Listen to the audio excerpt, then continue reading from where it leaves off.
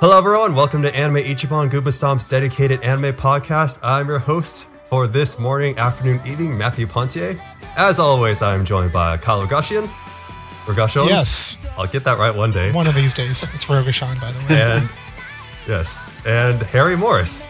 And Hello. It's been a hot minute since our last episode. We've been really busy with our respective lives. I've been at cons. Harry and Kyle have been off on their own lives. I know Kyle's been very vigorously getting ready for his trip to Japan, and so on and so forth. So ready. But we're here now, and we're gonna have a good time. Where does Mr. that- Kyle, Matt, by the way, where does that come from? You said hot minute, and the past year, hot minute and hot second have been said loads. Where does it come from? I don't know exactly directly where it came from. I know that while I was studying abroad in Japan, a lot of my friends that were from New Jersey said it. So it might be a New Jersey thing, but I don't know for I feel sure. like it's an East Coast thing because I definitely remember hearing that a lot for the first time when I was in New England in college. So it might be it might be how on the East Coast nobody really says dude or totally. Right. Everyone looks at me weird when I say dude or yo. Yeah, it's like, oh, I guess that's just a California thing. All right. Mm-hmm. Well, one of my Texas friends says hot minute, but maybe she got it from someone else. Who knows? Point is, I don't know, especially We where don't the origin know. is. It might be an East Coast thing, Harry. yeah. Mystery. But Sorry. It's okay. So, Mr. Kyle Rogashon, I have a question for you. On a scale of 1 to Camilla, how excited are you for Fire Emblem Three Houses next week? God, fucking, dude, don't bring And Camilla can be whatever side of the scale Yeah, you want. I know. So, I'm just going to put it out there. I kind of disowned the Fire Emblem franchise after playing Fates because it offended me that much. As much fun as I have with waifu trash, Fates just completely ignored what the franchise was about. Okay, so Kyle, for someone like me who doesn't really know too much about Fire Emblem, what makes Fate so bad in your opinion? So the quick and dirty history of Fire Emblem is that from the mid 2000s to the early 2010s, they weren't selling too well. People weren't really buying Fire Emblem games. So around 2011, 2012, Nintendo told Intelligent Systems, the developers of Fire Emblem, that, hey, if your next game doesn't sell above 250,000 copies, we are axing the franchise. And they're like, okay, well, if this is going to be our last game, let's just go all out on it. And they made Awakening, which sold 1 million copies in its first month. Wow. And people were like, what the fuck is this? Why do people like Awakening so much? Which they're still kind of puzzled about.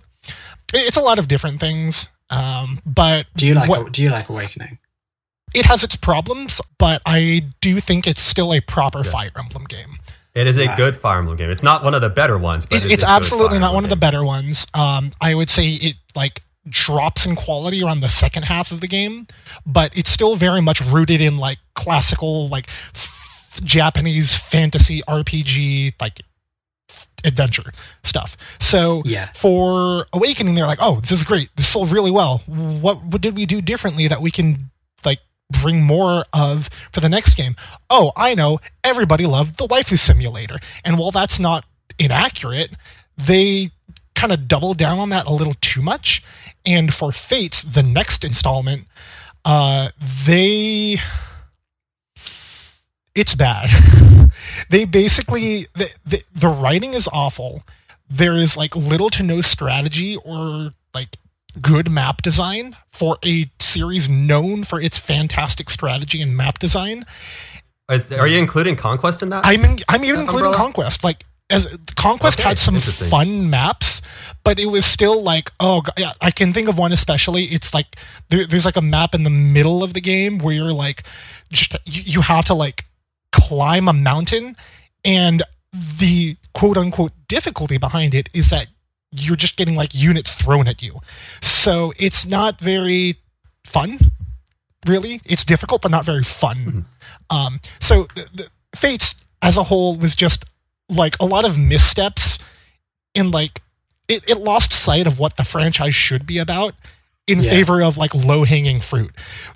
One of the worst offenders of it was the fact that you could literally pet your waifus, which was god-awful.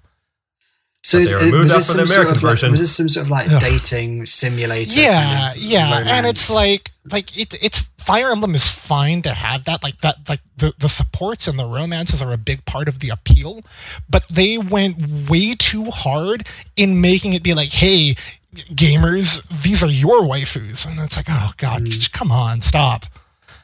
So that's where I kind of like dropped off the franchise for a bit, but with talk of Three Houses coming up, I like had some friends that I talk with about Fire Emblem, and they said, yeah, Shadows of Valentia was actually like really, really good. It's just a remake of one of the older games, and they do a lot of different things that are pretty neat. And I picked it back up, and it's the first time in like a long fucking time that I have dug into a video game. I invested like 50 hours into Shadows of Valentia, and it reignited my love for the franchise. So after hearing at E3 that they're taking a lot of mechanics out of Shadows of Valentia, I am very much excited for Three Houses. That's cool. I mean, I've only been like observing it casually, but I think it looks pretty cool. And I pre-ordered it, I think this past week. So I'm excited to dive in. And, like I know quite a few of Fire Emblem characters. Like I'm not totally blind to the franchise, but I've never actually played a Fire Emblem game. So I'm very excited to actually experience that for the first time. And this is looking like a great entry point, especially with your love of Persona, Harry. And totally. Yes. Oh my god. Endless Persona comparisons to this. And that I think was the rightly thing that sold so. me. It was when I saw that it was like this fusion of Fire Emblem with Persona mechanics and the whole like kind of relationship building. I was like, this looks like the sort of shit I could really get into and really grow addicted to. Yeah, all of the slice of life academy stuff looks incredible. And it's exactly the kind of like in-game world building that, like, as a Fire Emblem fan, I've been wanting for like the longest time. Yeah, right. And it's so hard to do a school setting of any sort, like in a creative way. It's known as the graveyard of creativity for a reason. And I feel like they really took this and made it their own. So it's like, okay, yes, it's a generic setting, but there's so much you can do in the setting that people don't touch on because they just take, as you said, the low-hanging fruit usually. We're going to go full hog onto fleshing that out and exploring. Yeah, it's so crazy, like, how much, like, and I've, like, tried to starve myself of content, so I'm, like, fully fresh going in. But from what I have seen, they, like, go to a, like, shocking amount of depth into making it actually feel like, okay, you are here at a school and your like students are learning. It's not just here's a school backdrop so you can have fun slice of life shenanigans, which you can, but they also like make sure that to remind you you are here at an academy to learn. Right. I think that's cool. Like giving it so much more context as a world. And it looks awesome, and you could say you've been excited for this game for a hot minute. Hey, you're using it right. I would say incorrect. I've been excited for a hot second. Get it right. There's a difference. What's the difference? There's no difference. Okay. Hot second, I think, is like a little shorter window of time. Maybe it's by what margin? By I don't know. Okay. Yeah, I don't know. By like a hot. Well, I don't know. Well, speaking of hot, Mr. Harry _Morris_, tell me what the weather's like over in Britain right now as our resident Brit. It's been raining recently where I am. It's very bizarre. It kind of fluctuates very heavily. So like some days will be really hot, but then some days we'll just be chucking it down with rain. There's no like kind of major pattern. It's pretty random. That's one of the interesting things about England. Yeah. So yeah, but anyways, weather's not the most exciting topic. I've been recently playing. I've been playing Dragon Quest XI recently for the second time. I played it in February, and I was going to go for 100% run, but I wanted to get like a perfect inventory. And have either of you guys played it? I played up to through the first ending. I've been waiting for the Switch release. Okay, cool. Right. So Kyle, I'll warn you of something. If you're somebody who's stupid and picky like me, so there's a point in the game where there's a sort of, I don't think it's really a spoiler because I won't give you any context to it, but there is a bit of a time skip in the game. Okay. And somehow this kind of comes back into it, and there's basically a thing towards the end of the game where it goes into the post-game where you end up duplicating your items. And what happens is any items that your characters had on them at a certain point in the game will be duplicated, so you'll have an extra one in your inventory. this is potentially quite cool. However, there are certain items, like character-specific weapons, that you can't sell, meaning you could end up with duplicates of these unsellable weapons. So if you're someone who wants to go for a perfect inventory of like one of each item, you won't be able to do that if you balls it up and mess it up by duplicating unsellable weapons and unsellable items. Does that make sense? So it's just like weird inventory. Yeah, you'll get like 2 copies of like Sylvando's sword, which will be like, I don't want 2 copies of Sylvando's sword. It's like a weak sword that's character specific. It's just there. Yeah, if you're somebody who's picky and wants to get like a perfect run, and this happened to me on my first playthrough, I didn't realise it was going to happen. I'm here, I've put like 80, 90 hours into the game, only for it to turn around and be like, yeah, well, you know, you've nearly perfected your inventory, but actually it's fucked up now. Well, see, at the very least, what I would hope that Dragon Quest might do, and a lot of JRPGs like kind of mess this up, but I hope it has a good inventory management system. It does actually. Dragon Quest 11 is really, I never really had an issue with it. Yeah, it's just really streamlined, really easy to use. Okay. And I like that. Literally, you can go into your inventory and it'll just press triangle if you're playing it on PlayStation to sort by name or sort by type. So just sort it alphabetically or sort it by like the type of weapon, and that's it. There's no like sort chronologically. That always annoys me when it's like chronological sorting, because again, that's like a sort of subjective order that's determined by the way you pick things up.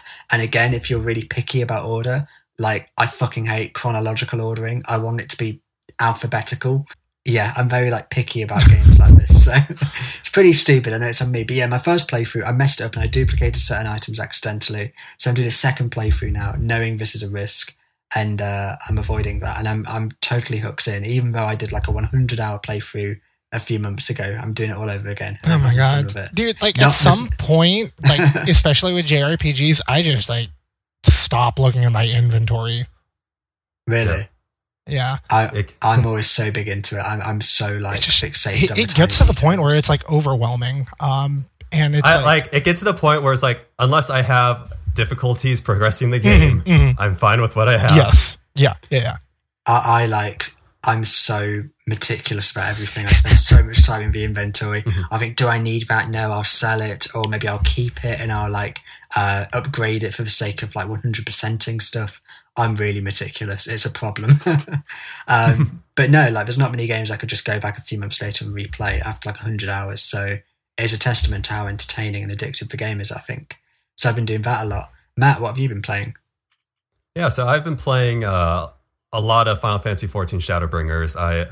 It's the one MMO that I've ever actually kind of like really gotten into, and Shadowbringers just amps everything up to 11. Like the story just hits the ground running immediately. There are really, really almost graphic scenes that happen right off the bat that took me aback.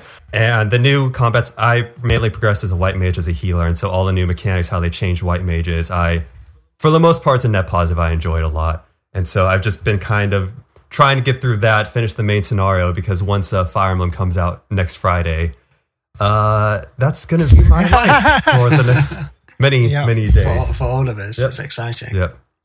And so the reason I was asking you about weather earlier, Harry, is because I hate you right now, because we're having a heat wave in Boston now that's almost in the triple digits of Fahrenheit. I don't know what that translates to in Celsius, but it's bad because I have to turn off my AC when we record podcasts. Oh, God. So I'm just like sweltering in my room right now. But it's all for the sake of our precious, precious listeners. All for the sake of We're doing this for you. Yes, exactly. Yeah. We suffer for our art. That's it. That's what we do.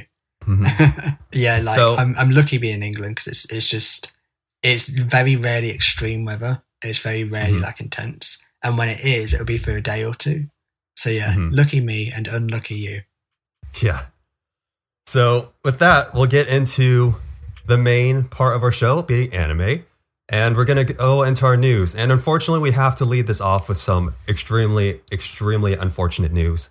As many of you know, there was an arson attack on Kyoto Animation the past couple of days in Kyoto, Japan. The final casualty count is 34 people have been claimed dead, with many, many more injured. This is absolutely horrific. And there's not much to say about it, but I want to extend mine, and I'm pretty sure everyone on Goomba Stomp's heartfelt condolences to everyone that was affected by this disaster. And I pray from the bottom of my heart that they can make a recovery from it with due time. And with that, I just want to offer up a moment of silence for everyone that was affected. If you would like to join me, please.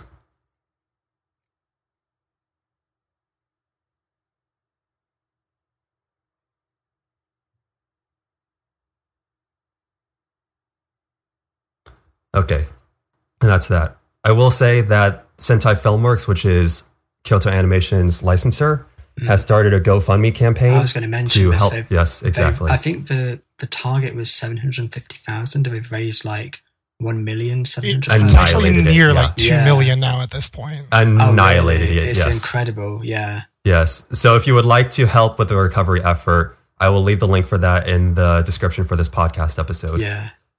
And so, in honor of Kyoto Animation, I just want to ask you two, what is your favorite Kyoto Animation show? What kind of imprint have they left on your life? For me, I will say it's Clannad. It is just, the second season alone has such a strong theme of family bonds with one of the most memorable episodes of anime in history that has made me cry on multiple occasions. And I've tried rewatching Clannad on multiple occasions, but I get to where it starts to get really, really heavy, and I just can't go forward knowing what's going to happen in the future. I've heard incredible things about Clannad. I don't know anything as to why it's sad, but I've heard that it's like one of the most emotionally distressing things you can watch. Apparently, absolutely. It's yeah, really the second season this. specifically, not so much the first season. The first season's still great, but the second season is really where they really double it down starts on to that. hit. It's on my watch list, definitely. Mm-hmm. I saw A Silent Voice last year, which I really enjoyed. I thought like the animation was incredible. And that was a really interesting film. I liked that. So, KyoAni is a little bit of a weird... weird in the sense that, like, I've probably seen less than half of their shows, but they've had, like, the largest impact on, like, my connection to anime. Because they are both, like, one of the primary reasons that I got into anime and got back into it. So back in 06, 07, that was when I was like really first starting to feel out for manga and anime and trying to find shows that I enjoyed. And that was also the year, that time frame was when Haruhi, Lucky Star, and Clannad were airing. And I just dug like super deep into those. Clannad probably was and is like one of the most important anime series I've ever watched. Like same as you, Matt. Like the second season, like just really dug into me, and has stuck with me a lot. And if it's the episode you're thinking of, is it the one with Ushio in the field? Absolutely. Yeah. Absolutely. No. Every time I watch that, it's oh my god. It just gets to me, and it's just such. But what I love about KyoAni is that like there's just such a great sense of positivity and optimism to everything that they do. Which is what got me back into it back in like 2016. So for like most of the time I was in college, I didn't really watch anime. I was back home, I was bored, and I was like, oh, that's a pretty cute maid. What's this about? And I watched Dragon Maid, and it was amazing. Yeah, so if I were to point to like series, it is probably a toss-up between Clannad and Dragon Maid for different reasons. Right. Yeah. That's incredible. Yeah. I think it's been like really interesting to see all the different animation companies as well, like exchanging really nice messages about this. Absolutely. It's incredible how much it's hit the industry. The community has been unbelievably supportive throughout the whole thing. Yeah. Like internationally too. It's like you see like in the days after, I would just, I kept looking on Twitter and seeing people talk about it, and like there were just so many different languages talking about KyoAni, which was pretty incredible to see. It's gone far beyond like Japan and the animation community. It's gone to like if you go on like the BBC, there's like a BBC article where it's just talking openly about anime and various anime series. Right. And it's like I imagine most of the demographic reading the BBC don't follow that sort of stuff, but I enjoy that they're just kind of posting about that without thinking about that demographic. They're just kind of tributing KyoAni, and I think even like my mum and dad had heard about it, and obviously they're like same. like people who know nothing about anime, they're conscious that it's happened and that it's such a horrible thing. So I think it's incredible how wide the reach has been, how much it's affected people. And I obviously want to repeat what you said, Matt. I just really hope that everyone affected gets through this as best as possible. Mm-hmm. Right. So may everyone whose soul has passed on rest in peace, and may the recovery effort be as smooth as possible. So not to change gears so suddenly, but we have more news to go over. And so, Kyle, I know that you're traveling internationally for the first time in your living memory, or your conscious memory, correct? You're going to Japan for the first time. And that's going to be the first time that you leave the country consciously, because it sounds like you've gone as a baby or something. I went to the Philippines when I was like 3, and I remember nothing about it. So, yes. What about you, Harry? Have you ever traveled internationally? A little bit, yeah. I've gone to Ireland and to Scotland and to Wales, which are all pretty close. Oh, that's all on the same island. That doesn't count. It's all on the same island. Okay. Technically international. I've gone to France, and I did go to Germany briefly, but it was like a tiny part of Germany, and it was to stay in a hostel. And it was when I used to play in a brass band when I was a teenager.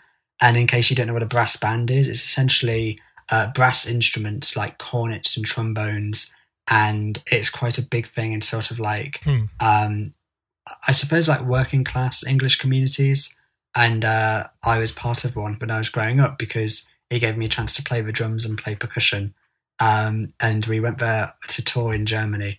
It was pretty fucking weird, and I didn't really see much of Germany, so I can't really count that one. But no, I've never really travelled too much, unfortunately. I do want to do more, but money is a thing. Yeah, of course. Yeah, money and time, always the constraining factors.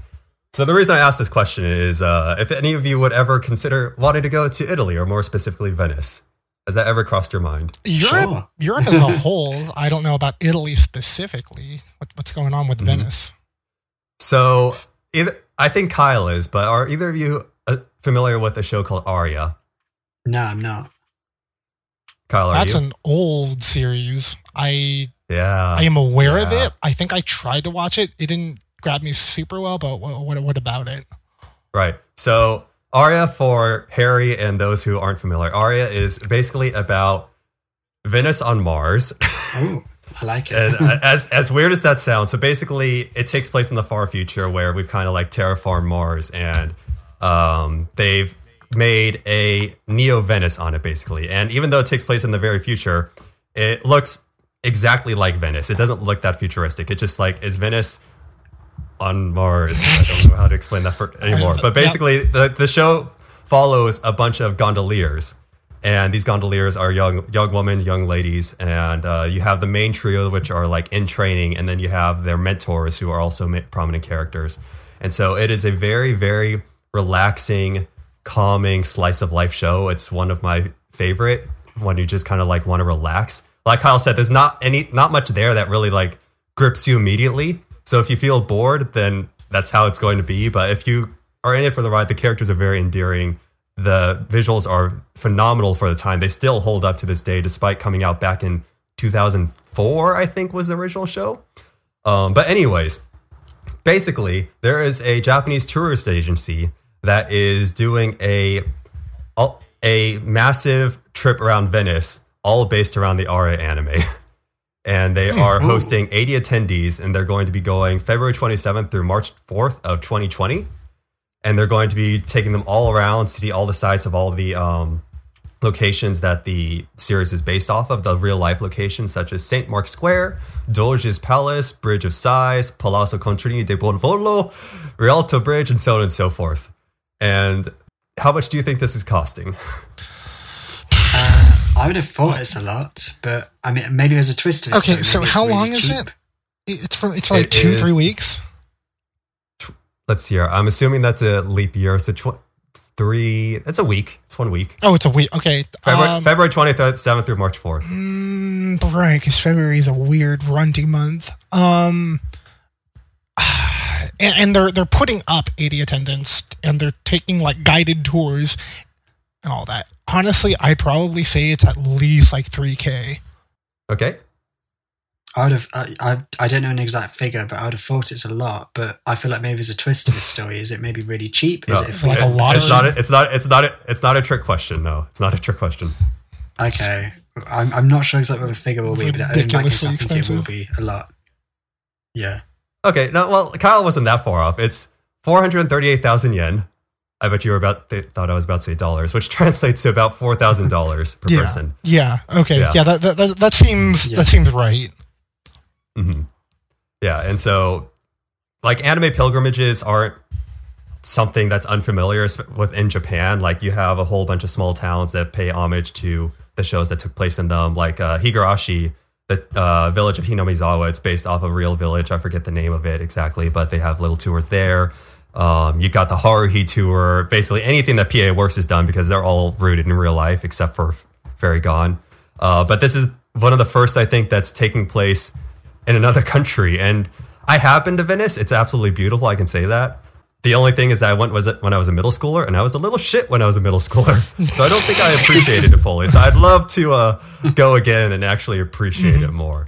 But yeah, I don't think I'll be taking this trip specifically, especially because it's foreign. What's the worst thing you did as a middle schooler? The worst thing I did? I mean, I didn't do anything like... I didn't inconvenience people, but it was more just like I didn't want to try caring about anything that my family cared about. And so... so you were a 14-year-old boy. Yeah, basically. So my parents... So my aunt lives in Italy. She moved there after college. She studied abroad there, met her husband. She just stayed there. So I was visiting my aunt there for like 2 weeks. And basically, I was just tired of walking around in Venice at that point. I'm just like, I just want to go back and play my DS now. Why are we still out here? I didn't say that to her, but mentally I wasn't absorbing everything. That's what I was thinking about. As a teenager, I'd have felt the same way. Mm-hmm. Yeah, exactly. So I feel really bad, and I'd like to go back and appreciate that more now. Mm-hmm. But speaking of appreciation, so we all know that anime is expanding its influence out of like dedicated streaming sites. So we got things on Netflix now, we got things on Hulu, we got Amazon streaming and everything. The issue with those services, or one of the issues with those services, is of course those are separate subscriptions. In some cases, they have their exclusive shows. In Netflix's case, they have shows that they hold hostage until the season is completely done. So you can't even watch it legally, even though it's airing in Japan. So it hosts, and their library isn't as large as the dedicated streaming services. So while they have a more broad-reaching audience, being Netflix and Amazon, they're more limited for the anime audience in a way. Meanwhile, Crunchyroll and Funimation have a very large library, but in the end, they are still limited to the anime audience. You with me here? Mm-hmm. Yeah. Okay. So what this is leading into is that Warner Media, which is related to AT&T, who owns Crunchyroll, has announced that Crunchyroll, Cartoon Network, Adult Swim, and Rooster Teeth will be offering content on HBO Max streaming service in 2020. And so what this means... So if you have a HBO subscription... You can watch Crunchyroll now. Oh. I see. Okay. Yes, which is answering both of the issues I just saw. HBO, while not super giant like Amazon and Netflix, they are still really big. Maybe not as big now that Game of Thrones is over, but they are big. So they have that far-reaching influence. Meanwhile, you're bringing over Crunchyroll's catalog, which is vast. And so you're solving kind of both those issues where you have a vast catalog and you're reaching an audience. There's actually a reason now to subscribe to HBO. Right. Because before it's just a handful of shows. I would say you could... the only reservations I have about this, especially if you're bringing it to a wider audience who is not necessarily familiar with anime, is you need to be very careful about what series you bring. Yeah, so that is an update. Crunchyroll has clarified recently that not all of their library are going to. It's not their full library, but a large part of it. So we don't know exactly what that means. So yes, you're totally right in that concern. Yeah, for like the HBO crowd, I'd imagine you'd want to pick shows like Psycho Pass, One Punch Man, like basically not Moe Blob shows or like fan service trash. Kind of want to like axe those, but Yeah, just stuff that's a bit more accessible, a bit more entertaining and actiony and easily digestible. Yeah. Right, yeah. That's it. Nothing but hentai. Oh my just God. Hentai. I think Crunchyroll need HBO's hentai. I mean, they have sex already. I think it's already an 18 plus channel. But yeah, for the people who already have a Crunchyroll account, this doesn't really mean anything to them. But in terms of bringing more people into the anime sphere, increasing influence, this is a pretty decently big deal. And honestly, like that actually has some like far-reaching implications for like just like streaming services as a whole, because one of the issues that I have had and like that people have rightly brought up with streaming services is that as more and more people like realize that like they want a piece of that pie, it's like, okay, well now I need to subscribe to like 500 different fucking services. Right, exactly. So like if you own like, all of these, go ahead. I was just gonna say, like, if you own all of these, like, you may as well just like have like cross-service like shows and like dip into each other. Exactly. Like, I know there's the new streaming service called High Dive that popped up like a year or two ago, and they're trying real hard to get a piece of that pie, but I just do not care. It's just like your library, you have one exclusive show a season, but beyond that, like your library overlaps exactly with Crunchyroll and Funimation. There's no reason for me. I'll sacrifice that one show. It's like mid-tier every time, but it's not worth it. So I do not like all these new streaming services cropping up and asking for it. It's just, it gets ridiculous at that point. Well, it's like no one can subscribe to all of them. And I don't know. I think it's frustrating to hold certain shows hostage when it's like, if you're somebody who wants to watch for more, like all these various shows, like if you're subscribing to all these services, you'll just break your bank account. You can't do that. Yet then people are persecuted for watching it illegally. Right. It's pretty dumb. Before we move on for this, just a few quick stats about Crunchyroll that this article provides also. They currently has 50 million registered users with 2 million streaming subscribers. So I take that to mean that there's 50 million accounts, and then of those, 2 million of them are actually paying the premium for streaming. I'm pretty sure. It offers more than 1,000 titles. That just shows the scope of their catalog, which accounts for 30,000 episodes of anime. So there is a lot there. So even if they only bring a fraction of that to HBO, that's still a lot. So yeah, that's something to look keep an eye on when that comes out in 2020. See how that affects anime's exposure. So so are we saying 30,000 episodes are on Crunchyroll? Yes. Right. Okay, that's an interesting thing. So I've watched 890 something episodes of One Piece. So I'm nearly at 1,000. I've nearly watched a 30th. I've nearly watched a 30th. A 30th of all of Crunchyroll purely through one series. That is amazing. I wonder what would happen if what do you think about that? Jumbled up all of the long-running shonens, like how much of a fraction that would comprise of like Crunchyroll's library. I feel like I honestly think like it must be more than 30,000 episodes on Crunchyroll. It must be.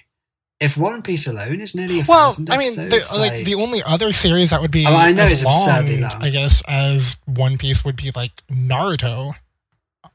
Detective Conan. Yeah. I'm not sure if Detective Conan isn't on Crunchyroll. I think if you took Naruto and Naruto Shippuden, you'd be getting close to it, but even I don't think it's quite as long. Other than that, like you're going to be getting not really beyond 200 episodes in a series. So I don't know, but I feel like it must be more than 30,000 episodes, but maybe I'm wrong. 30,000 episodes of debauchery to sink ourselves into. I was thinking about that too. It's like a good chunk of that's got to be just like bad shows, because like I have definitely spent a non-trivial amount of time just like sorting through Crunchyroll trying to find something to watch that doesn't look like garbage. And try doing that on the UK store as well, where you've got like barely anything, so that's fun. All right, so moving on to the next topic. You guys like manga? Yes. Have you ever looked at a manga page or just like any sort of official artwork of manga or anime and be like, man, I want to put that on my wall? It's like, that's a work of art right there. Sure. I mean, I've not thought about it in that context, but I like manga, and I think it's very, very cool to look at. Exactly. So maybe I'll answer yes. Sure, why not? So lots of other people do. What? Well, yeah. Just to add on to that, I have many different prints on my wall of various things. It's not manga panels, but anyways. A lot of people have the same thought, and so last month in a furniture store of Ginza, Tokyo, which by the way, Ginza is like one of the most expensive districts in Japan. It literally has gold in its name, Gin.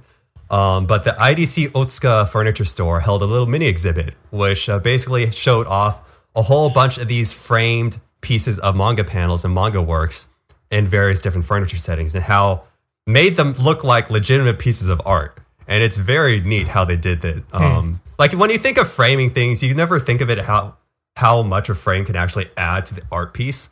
It's just like, oh, you're putting like a wooden piece around it, but it really does add a lot to it. It really does make it look a lot more professional. And so looking at these pictures are really neat. But if you were wanting to buy one of these, which is, again, simply manga panels inside frames, they would range between $300 to $2,707. Wait, no, that's not 1,000. That's, holy shit, I misread this number. $2,771,400. Not yen. Dollars. Wow. And that is, I mean, are they like original prints? That's for a small demographic. We're talking about super, super rich people who also love anime and manga. So I don't know how big of a demographic that is, but I don't know. Maybe that's the perk. Maybe they've got a very niche market, and it's very big for that niche market. I'm not sure. Right. It just makes me think. Yeah. I don't quite have enough myself. Personally. I'm a tad short. Give me like a lifetime, and maybe.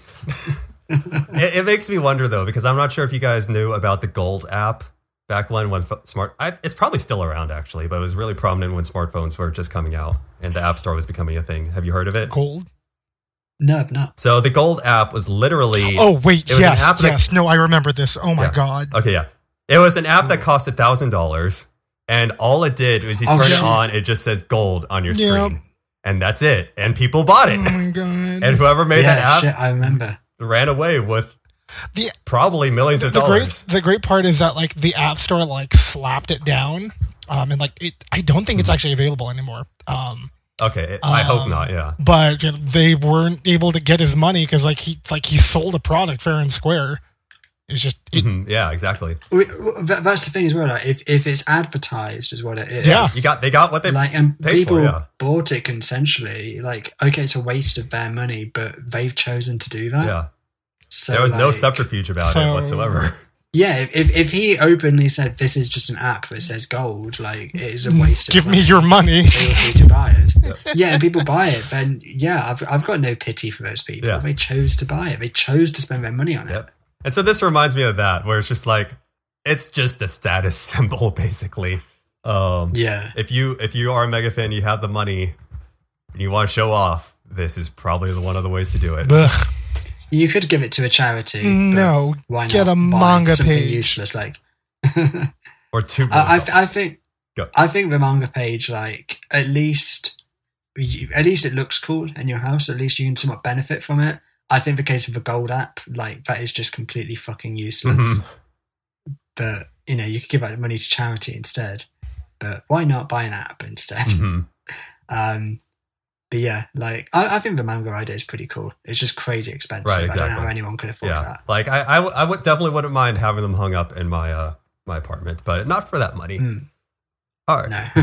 So moving on, I was hoping that we would have some more Tokyo Olympic news to go off of. I couldn't find anything, but we do have something that is sanctioned by the Tokyo government. Although I'm not exactly sure how much we're going to get out of this topic because it's rather vague. It sounds cool initially, so let me start.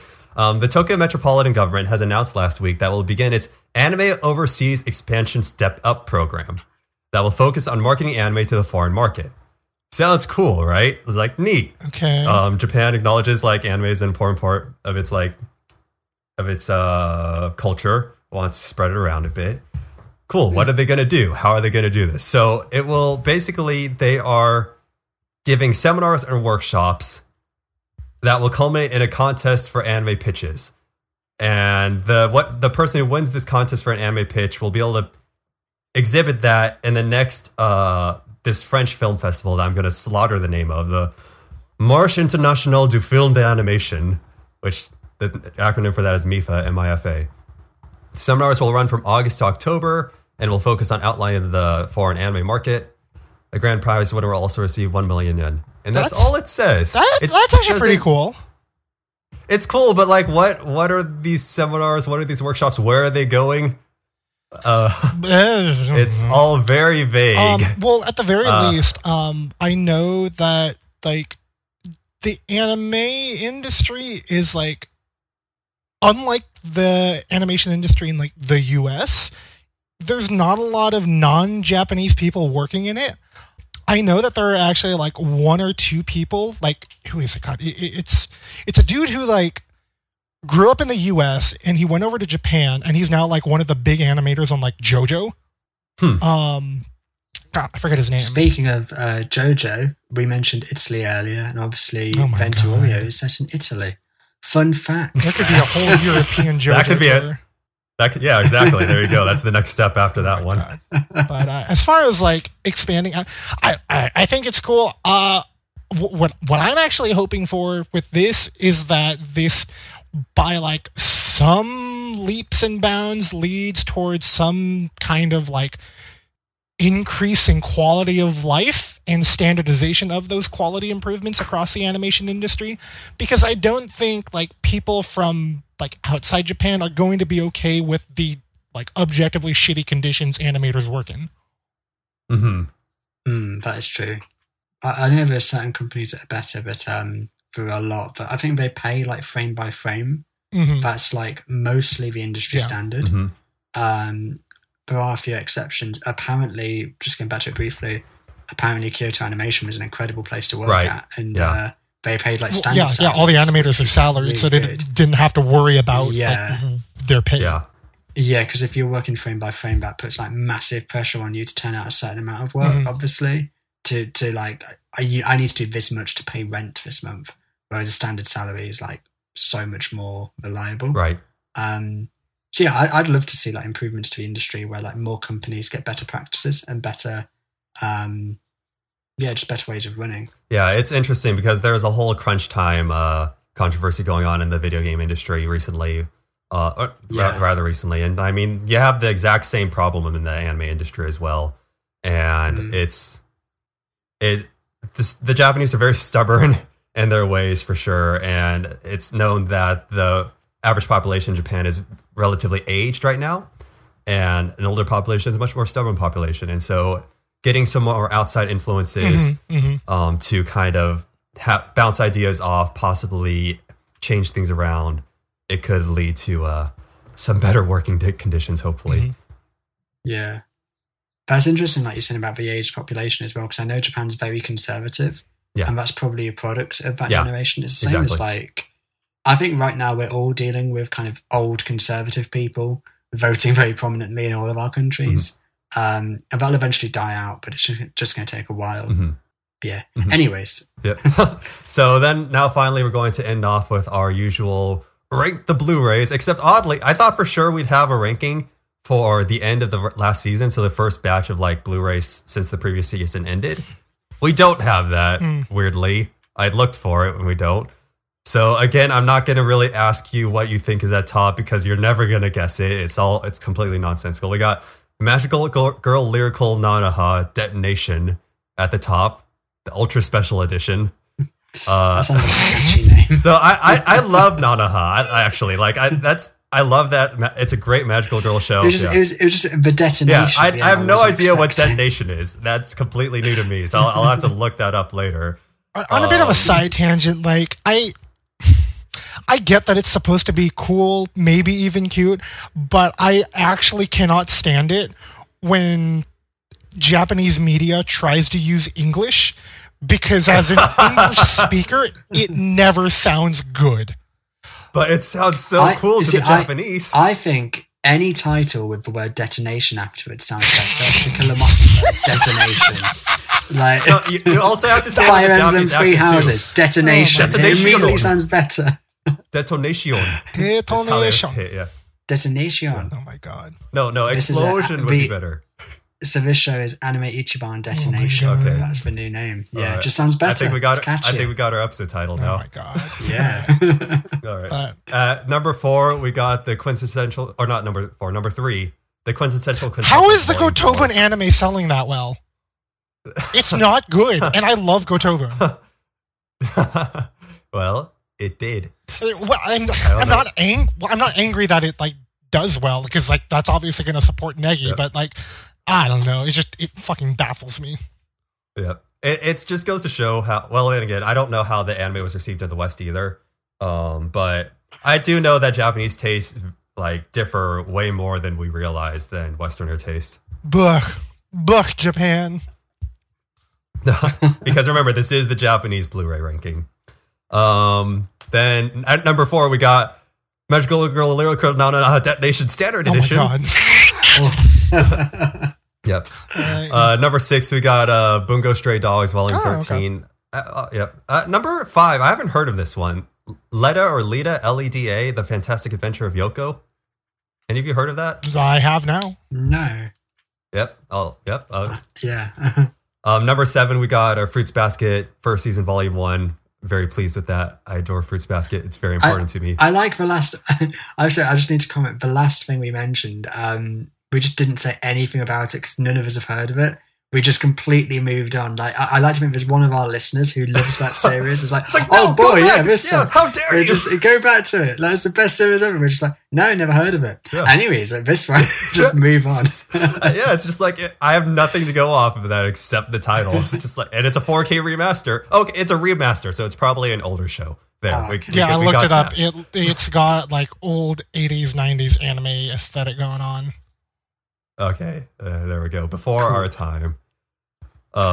Number 8, we got Dragon Ball Super Broly movie, which dropped from the first. Oh, I should also mention this ranking is for the week of June 17th through the 23rd. That's the most recent ranking I could find. So this is pretty outdated by now. And that's about everything. I enjoyed the Dragon Ball Super movie as well. I thought it was good fun. Mm-hmm. Yeah, the animation's fucking awesome. Yeah, that's about the consensus I've heard. Is like the fight scenes are like balls to the wall, fantastic, but you're there just to have fun, not for any deeper. Yeah, it's not gonna like open your mind and make you reevaluate the world differently. But I feel like that going in, you're going in just to see some fighting, some good animation, and it delivers. What I did honestly find though, weirdly, is that the pacing of the film was really peculiar because like the first half is like plot, and I actually really enjoyed that. I actually really enjoyed the plot. And then the second half is the action, which is still entertaining, but it almost just feels a little bit formulaic, like, oh, and now it's the action bit, and it just kind of rattles on through that. Mm-hmm. But with that said, it was still fun, so I do like it. But I feel like it could have had more impact if the action was somehow interspersed with the plot, and it instead of just being like plot, action, end. Yeah. But I don't know. It was still very enjoyable. Yeah. It was a fun Dragon Ball movie. It's a movie in the end, so it's working within the constraints of a limited time frame. So it sounds like it did what it could. Yeah. It's another instance where like a lot of people will like trash Toei Animation, being like, "Oh, the animation quality is terrible," and I just say like, "Watch Dragon Ball Super Broly. Like they're fucking good when we have the budget and the time to make something." Mm-hmm. Like anytime that animation quality like is not up to scratch, it's because they're having to like churn stuff out weekly, and they don't have time to do it. Anytime we've got like, I don't know, a good director on board and like the right budget and time, they're fucking good. Mm-hmm. Yeah, in my opinion. Yeah, like Toei's been around this for as long as they have for a reason. Yeah. So yeah, totally. Yeah. And so that's old anime though, and what we've got going on now though is the new anime season, which by the way, this wraps up our news roundup. We always end with the Blu-rays. So yeah, new anime season has started a few weeks ago. I know Kyle has been getting back onto the anime train after being a bit of a hiatus. He's been devouring things. But yeah, lots of cool new shows coming out. Kind of want to give a few of our thoughts on what we've been watching, what we're excited about, and so on and so forth. And so, Kyle, you've been raring to go about this. What do you want to start us off with? Interestingly enough, even though you're talking about like this new season starting up, I have been getting through my backlog. And the two main series I've been really digging into are Evangelion and Hibike Euphonium. Oh, crap. I take everything back. Rewind. We're not done with the news yet. Oh. Yeah. Because, Evangelion, that completely reminded me. Because that's right. There's course, like the new movie coming out. Well, there's that, but no. The more controversial topic. So this happened a few weeks ago, and it's more or less settled down, but it'd be remiss of us to not mention it at least. So Evangelion, yeah. So Evangelion has released on Netflix now, which is a huge deal in that it's the first time that Evangelion is officially streaming in any capacity. Up until now, it's been purely DVDs that you could get it from. And so this, and being on Netflix, it was able to reach a very large audience. However, it also received a new translation. And under this new translation, there is a character in Evangelion that is very clearly homosexual in it. And in the original translation, it says that he says, "I love you" to Shinji. It means "I love you." But in this new Netflix translation, it's translated to "I like you. You are worthy of my grace." And that started a whole hullabaloo in the anime community about I actually as well, I've not seen Evangelion, but I didn't realize it was a gay couple. Mm-hmm. And that obviously makes the controversy much more like understandable as well, because I just assumed it was a heterosexual couple in the show. And obviously people are annoyed because it's like, well, this was a romance and you've taken away from that by changing this translation. But it's all the more impactful when it's a gay couple, because obviously gay couples don't get much representation in Japanese media. I think Japan is still quite behind on like gay equality and LGBT plus issues in general. So to have like some very positive gay representation is fantastic. So for Netflix to then retranslate that and make it non-romantic is really stupid, and I don't understand why. Let me set the scene for you, Harry, where this scene takes place. It takes place with both the male characters in the bath holding hands. Yeah. Pretty clearly romantic at that point. So yes, unfortunately, Harry and I haven't watched Evangelion, so we can't speak directly to it, because I have heard sayings that this translation is technically more accurate, more literal. But again, it goes back to, I wish this came up before our last episode, because we had our whole topic about localization and the pitfalls thereof. The more accurate literal translation doesn't always mean the best. And so it's really hard to comment on it. I should watch that scene to see like what they're saying in the Japanese so I could have my own comments, because if he says Suki, that can be ambiguous, because Suki can mean like or love. But again, the way the scene is set up, they're both naked in a bathtub holding hands. It's pretty fill in the blanks. And to replace that in with like "you're worthy of my grace" is who says that? If I was with someone and that's what they said to me, I would break up with them on the spot. Because it's like, what the fuck is wrong with you? You weirdo. Yeah, so apparently... And so Kyle, I know you're not there at that point. No, I'm not. I'm like halfway through the series at this point. But before we like roll off of this completely, so apparently like the head person, the person in charge of the localization tried to defend their position. And in his words, it was because I wanted to like have that sense of ambiguity to it. And he got slaughtered for it. Right, yeah. So it's just like, I don't know. I'm not there yet, so what I'm watching are and don't do this at home, kids. I'm watching with A's subs. So the 4chan board A, back when it was like releasing out. Yeah. Okay. Well, that's actually like the most recommended subs that people say are like pretty accurate towards like capturing the full experience. And like context of the dialogue and all of that. But at least as far as like my enjoyment of the series, it's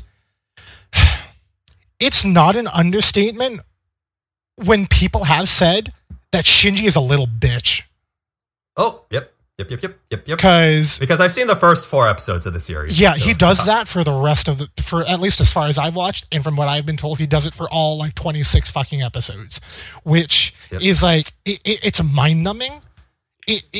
So what do you mean? Is he just really irritating and whiny? All of the above. What? His character is him having trouble like committing to like making decisions, taking initiative. He's just like a wet towel, and that's his character. It's not like wet towel by like bad writing or anything. He's very deliberately written that way. And the only reason like I am now enjoying the show is because Asuka's been introduced to the cast. And she's got like just a very like she's a very classic like hyperactive, like aggressive, like Genki girl kind of archetype, tsundere. So she's a lot of fun to watch, and she makes Shinji enjoyable by proxy because he's playing off of her, and when he's like not moping, he's an all right character. So there's that. But it's kind of weird like coming back to it because like there are like some parts of the show where I'm like, all right, yeah, this is pretty good, and it's neat to see like in an older Gainax show. Because I've watched like most of their like more recent works, like Panty and Stocking, Gurren Lagann, Die Buster, and all of that, and those are very clearly like just fun. And it's interesting to see like Evangelion now because like there are moments where you can tell that like it's Gainax behind the wheel, but then they try to put in these like weird like Oedipal issues and like character drama that just feels so grating by design. So there's that. I am like 11 episodes in. I have enjoyed the past few. I am interested to see where it goes. But yeah. So while I haven't seen the series, I have seen the 1.11 and 2.22 movies, which are kind of recaps. The first one is a recap. The second one is kind of like getting into new material. It's half recap, half new. I heard that they added a fourth pilot. Yeah, so they added a fourth pilot in 2.22. But the reason I like the movies a lot is because they got through Shinji's bitch phase a lot faster. And the thing is, like, Shinji's bitch phase is absolutely necessary for the plot of the show because, like, the reason he is the way he is very believable and very appropriate. But that doesn't make it any easier to watch him be a bitch, like, is the thing. I get his motivation. It's just, oh my God, stop. It's just like the meme, like, get in the robot, Shinji. It's just like, I mean, that's what you're thinking. Yeah, so it's like, all right, so for comparison, like, Gainax, like, I guess, figured this out and, like, got Shinji's character right in Gurren Lagann with Simon. Because Simon starts out like this little wimpy milquetoast kid, but after, like, going through some, pretty traumatic events, like, he overcomes that and becomes, like, the character you root for. Like, I am not rooting for Shinji at all. I would be fine if he gets run over by a truck. Isekai time. Oh my God. Genre shift. It's like one of the tenets of good story writing and good protagonist writing is to have your protagonist suffer a lot of shit, but they keep bouncing back from it and they keep pushing forward. Immediately then you like them because you feel sorry for them and you respect their tenacity to keep going. And it's just a surefire way to get you on your protagonist's side. And you look at any like good show, like My Hero Academia. There you go. Like Midoriya is a popular protagonist because he obviously deals with a lot of shit when he's growing up. He doesn't have a quirk, and he's very disadvantaged. And then he gets given his quirk by All Might after he's earned it and he's impressed him. Then he works hard to get into UA, and he continues constantly working hard, even when everything's stacked against him. You want to be able to root for them. And you need the story to give you that reason. So actually, on that point, the other series that I've been digging into that's because this actually aired right before Dragon Maid, so I never really thought to get into it. But Hibike Euphonium is another series that I'm digging into, and it's exactly that point where the protagonist Kumiko is very clearly like down on like she's like aimless. She's like lacking motivation, and she's like encountering like a lot of hurdles towards like getting there, but you can tell that she has this forward moving momentum. And part of the story and part of what drives you to enjoy it is that you want to see her get there. You want to see her succeed and overcome her own misgivings. So I was talking to you about this yesterday, Kyle. How far are you now? I'm 4 episodes in, I think, at this point. Okay, so you're still really early. It's still really early. It's like the story arc right now is like she's at her lowest because like it's very clear that like nobody else gives a shit about the club, save for like a few of her friends. So I'm interested to like see her overcome that hurdle, and I want her to succeed. Yeah. Like Hibike is very similar to Clannad, where the first season is good. There's not much wrong. I mean, it's perfectly fine on its own, but the second season is where it really, really excels and hits on super masterful notes. Like the second season is one of my favorite seasons of anime of all time.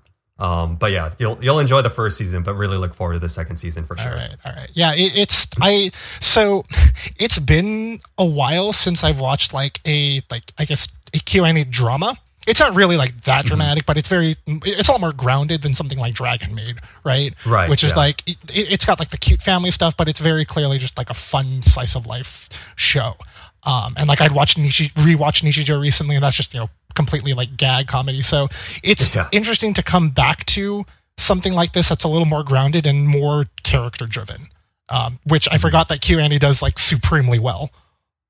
Yeah, you'll find that like the characters just the way they act feels so consistent and natural. It's just like it's never a question of like what they're going to do. It's just of course they're going to do it because they're that person. Yeah. It's just a matter of fact. Everything feels so natural in the show, and it's so incredible how they do. I just watched the movie recently. I forget what it's called, but basically it's a direct continuation of the second season. And the way that they basically crammed an entire season's worth of content into a single movie without feeling rushed at all. And it was incredible. I loved it. I will say for anyone who's looking to get into the series without starting the show, you can watch Liz and the Bluebird, which is kind of like a side story shoot off between the second season and the movie. Between the second season and the movie. And it is phenomenal on its own right. It's animated in a different style. It's kind of like got this pastel look to it to kind of differentiate itself. It follows two different characters, but it's a very, very tender story of two very close friends that start to become estranged from each other and aren't quite sure and are uncomfortable about that. And so I highly recommend that. Oh my God, they really dug into Hibike a lot. Yeah, it's big for sure. But I don't want to. That's what I've been watching. As far as it goes, I still need to get back onto Demon Slayer.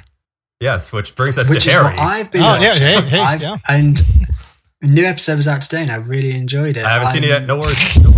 And I won't spoil it, but obviously I'm a sucker for like shonens and stuff. I'm like really into just fucking fun, entertaining animes, and this is just very much kind of like that formula, but doing it really well. I think the animation's great. It's interesting because like even when it uses 3D animation, it never feels out of place or inappropriate. It always fits in really well, and it feels like a stylistic choice that works rather than a sort of budget choice. Like the Topsy-Turvy house part, the way they used 3D during that was mind-blowing. Exactly, yeah. Like in another series, that could end up being sort of clumsy in a little bit, like clearly they ran out of money here, they ran out of time. But no, in Demon Slayer it looks good, and you watch it and you're like, wow, that actually looks impressive. I'm actually seeing 3D animation that I fully believe and actually feel like complements this action scene. So yeah, and then I think obviously like his sword effects with the kind of sort of cartoony waters and stuff. It's great. The animation's really solid. I think it's a really likable protagonist. I like the premise, and it's just really fun. It's just a really good series. New episode's great. I've got nothing but good things to say about it so far. I think we're on episode 16 now after today. Yeah, in fact, I won't say anything, but this new episode, there's like a really shocking moment in there. Nothing too bad, but it's kind of like quite a dark moment. And it's little bits like that I always really like to see in certain shonen shows where it can, I don't know, like it can juxtapose some of the more comedic, happy moments with like darker, bleaker moments. And I think Demon Slayer is really good for that because it is like very much sort of accessible, entertaining show, but it has its more gory, its more grim moments. And I like how it can balance those things. Right. Yeah, it's really good. I've got nothing but good stuff to say. On that point, though, Harry, it's kind of crazy how, like, in the first 2 episodes alone, you can already see, like, the full range of tone that it can reach. Because the first episode, like, it starts off, and, like, I don't think this is spoilers because this is set up for the show, but, like, after finding out his entire family gets slaughtered, like, and him like having to deal with the fact that his sister's been possessed by a demon, like that's such a moving, like strong first episode. And then episode 2 like starts with a gag, and it's like, what the fuck is this? But it doesn't feel like Whiplash. Right. That was articulated much better than my ramblings. But that's it. It's like it can jump from really dark moments like that to really comedic moments. And this new episode's a good example because one of the new characters, I think it's called like Inosuke or something. Inosuke, yeah. He wears like this, he wears this boar's head, and he's really competitive with Tanjiro. And that's like very much a comedic thing where the two of them are going through this forest and they're trying to beat this demon, and Inosuke keeps competing with Tanjiro. He keeps getting his name wrong. There's all sorts of gags in there that are happening that are genuinely funny. But towards the end of one of these scenes, something happens. It's quite shocking. And the demon does something. And it's like, whoa, fuck, that was dark. And it really juxtaposes these gags, but it works. It doesn't feel like Whiplash. It feels like it all fits in the universe. The gags feel like they fit in the universe. The animation with the 3D stuff feels like it fits in the universe. Everything makes sense.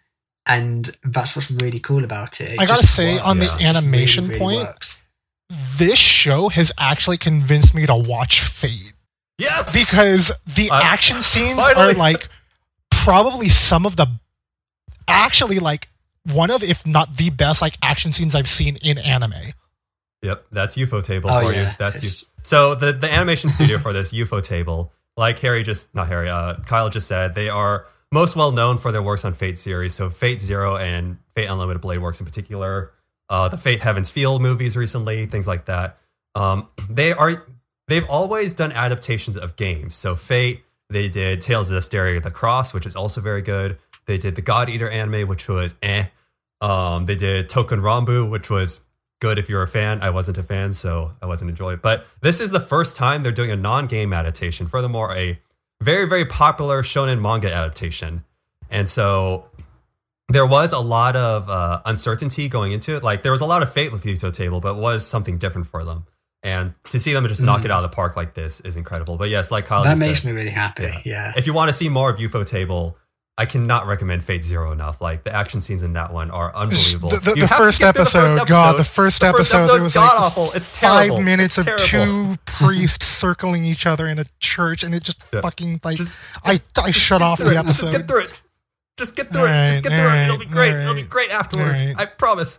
But yeah, also I always like when an animation studio gets a great show that's successful, because they must just be thinking behind the scenes, fuck yeah, we've got one. Yeah, like nailed it, the people behind the scenes, they must just be so happy they've got Demon Slayer now. Like, yes, we've got one. It's going really well. There's going to be constant manga updates, so we can keep doing this. It's going to be like a long running thing that we can hopefully make great stuff for, and we can make lots of money from. Yeah. And I don't know, like it's everyone wins. Everyone's a winner, so I'm happy. And the lengths that Ufotable goes for its animation. So one of my friends got to go to the Kimetsu no Yaiba panel at AX that featured the producer and so on and so forth. And they were walking through exactly how they animate some of those action scenes.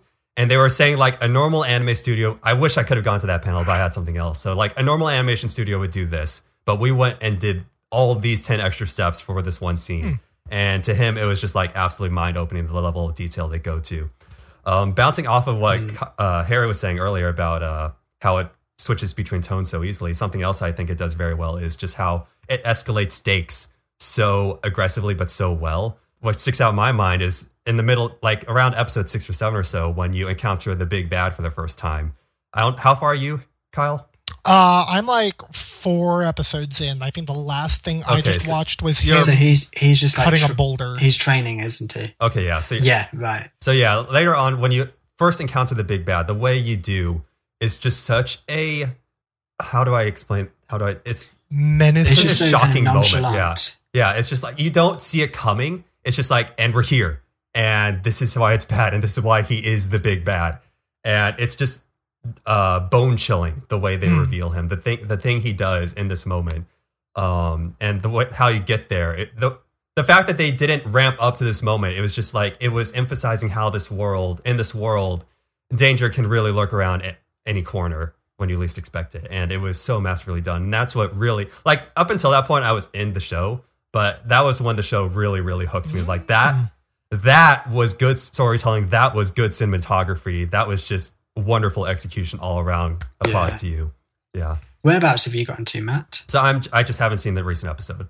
That's it. Yeah. Oh, okay. So you just need to watch one today. Yeah.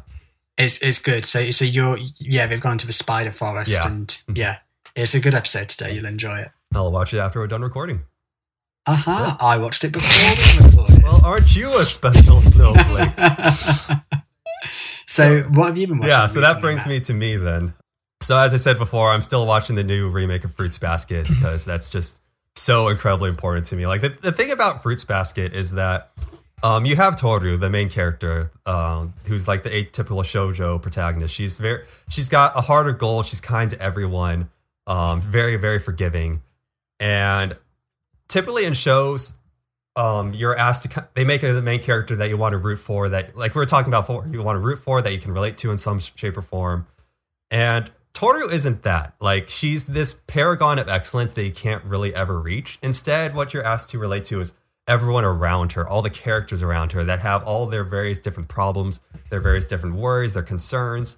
And in that set of characters, there's going to be at least one, probably more, that you can directly relate to, whether it's something that's going on in your life right now or something that happened in your past lives. Like, oh my God, like I know exactly what you're feeling, what you're going through, and so on and so forth. And that's where the show really gets you, because then at that point you see what happens when Toru, someone like Toru, believes in someone like you going through that unconditionally, that you can get through it, and the incredible healing effect that can have. And it is such an emotionally touching and moving show. Every single episode has some sort of moment in it. I'm just like, oh my heart. And so I feel like whoever watches it will be able to get something out of this show in some shape or form. I don't know why, but I really want to show my sister this show. I can't explain it, but like every time I watch an episode, I'm like, damn, I really want. And my sister doesn't watch anime at all. Zero, zilch. Like I've shown her a show here and there back when, but like for whatever reason, I get the intense need to be like, Sierra, you need to watch the show, but she's in Peru right now, so that can't happen. But yeah, when she comes back, you can message her. You can send her a Facebook message. Yeah, she listens to this podcast every now and then, so she listens to this one. She'll know. Yeah. But yeah, so that's like my close to my heart show. As for this season, I hate myself because my favorite show this season so far is the fucking How Heavy Are the Dumbbells You Lift show. Oh my God, I was going to watch that this weekend. Is it? Yeah. What's it actually called? It's that. That's literally the name. That's the title. That's the name. Yeah, that's the name because that's an interesting name. Yeah. The show is about working out in a gym, specifically weightlifting, and so it is I wouldn't even call it a Moe Blob show actually, but it is very much a cute girls doing cute things show. In that you have your main cast of girls and the main character, she's getting a little chubby, and in a surprise plot twist, she actually is getting a little chubby. It's not like, I feel like there's that trope in anime where a girl weighs herself like, I gained 2 kilograms, and she still looks like a supermodel. Like in this show, you actually do see her have a little chub, so I appreciated that. But she's like, okay, I need to do this, and so there's a new gym that opens up. She goes and enrolls in a training program. There's a trainer there literally named Machio, as in Macho EO, and he teaches her how to properly lift weights and everything. And but the crazy thing is that they actually show proper weightlifting techniques in the show, like how to not hurt yourself. They take the time to explain everything they have very unnecessarily ecchi explanations. They even comment on that in the shows, like, why does this have to be so ecchi? But they are proper in the end. And the thing is, like, the comedy. There are a lot of like anime and manga series that are really, really factually accurate to the source material. I think we talked about this before in an episode, but something like Cells at Work. No Soma. Yeah, and Soma, Soma actually like uses like a bunch of like it's overblown, of course, but like the actual cooking is like, oh, these are like actual cooking techniques and ingredients. Yeah, exactly. Yeah. So it's like Yuri on Ice was like really popular with ice skaters actually watching it, because it was like so accurate to what figure skating is. Yeah. And I'd be interested to see really if the team behind Dumbbells is like super buff. Oh, that you have to look into the author for that. I do know it's done by Doga Koba. Oh, so, this is like, a Doga Koba show? Hands for yeah. Oh my God. Yeah, that's another reason why I was like interested in it, because my God, they do cute girls and Moe Blobs real good. Wait. Oh my God. Is it better than Senko? Because I could not fucking stand Senko-san at all.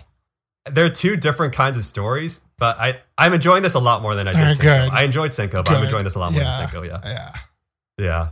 And so I hate myself because I'm really actually not ironically enjoying this show. That's good. That's good. It's okay. Yeah. If I wanted to give like a normal person recommendation though, Fire Force is off to a good start this season too. So it's by the same author as Soul Eater. Oh, I really? need to watch it. Yeah.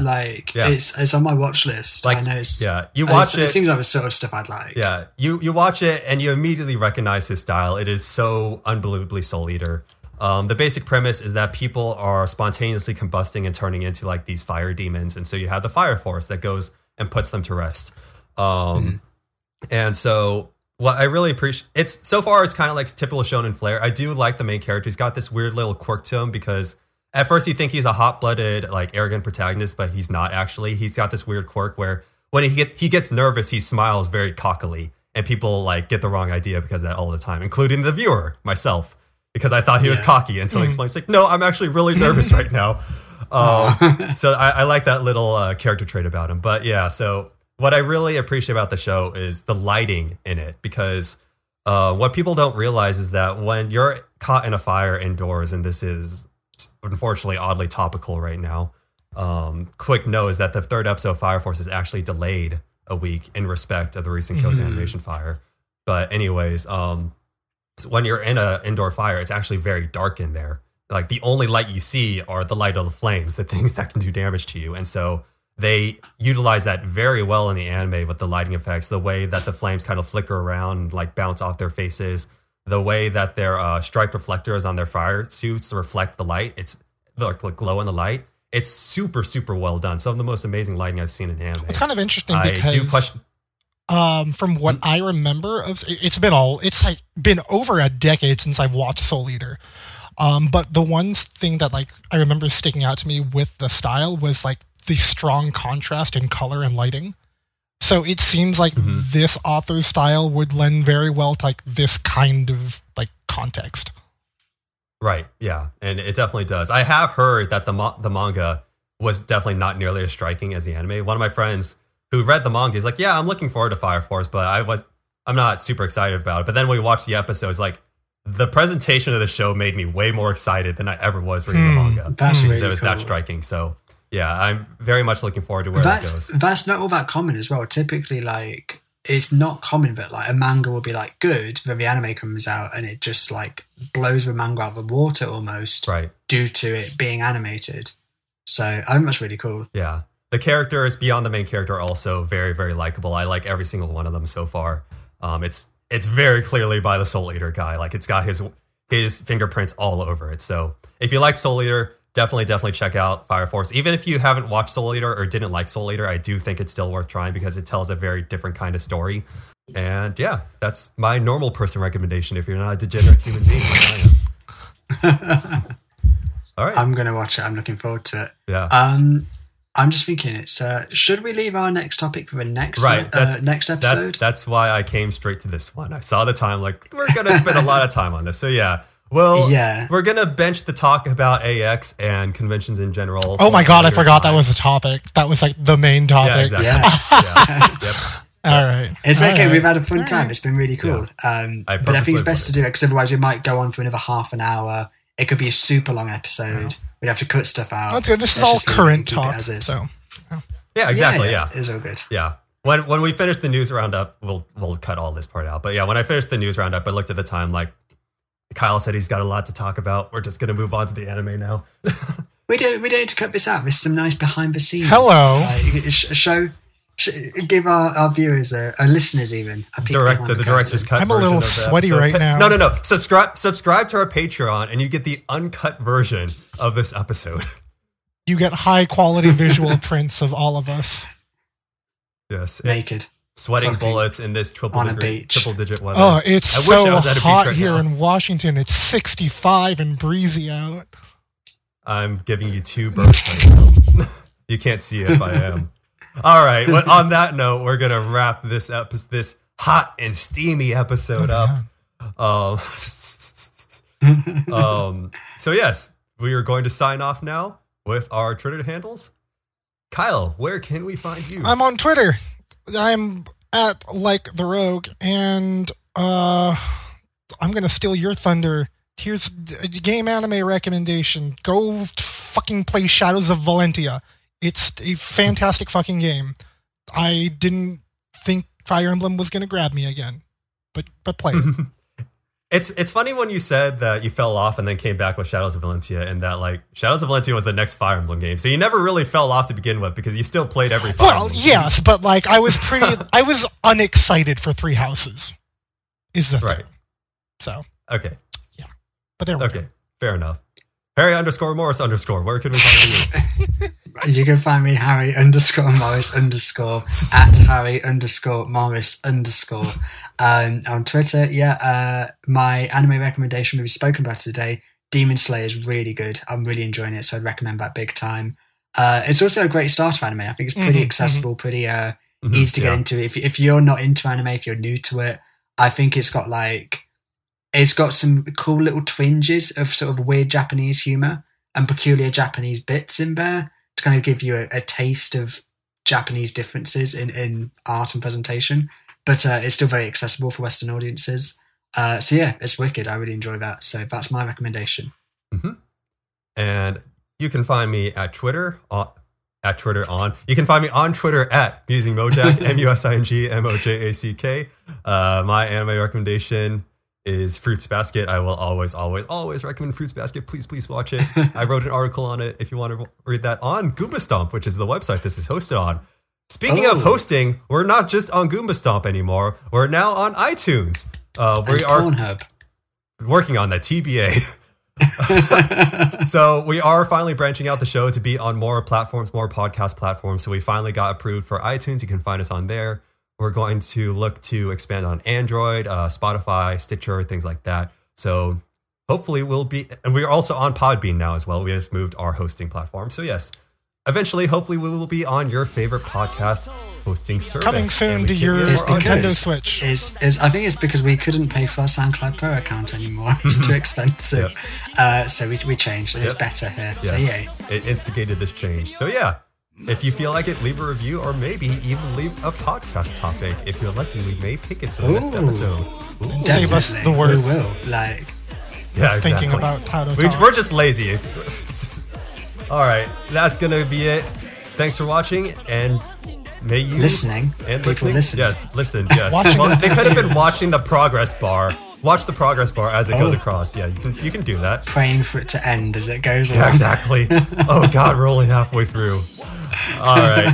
Thanks for listening, everyone, and we will Cheers, guys. Talk to you next time. Ciao.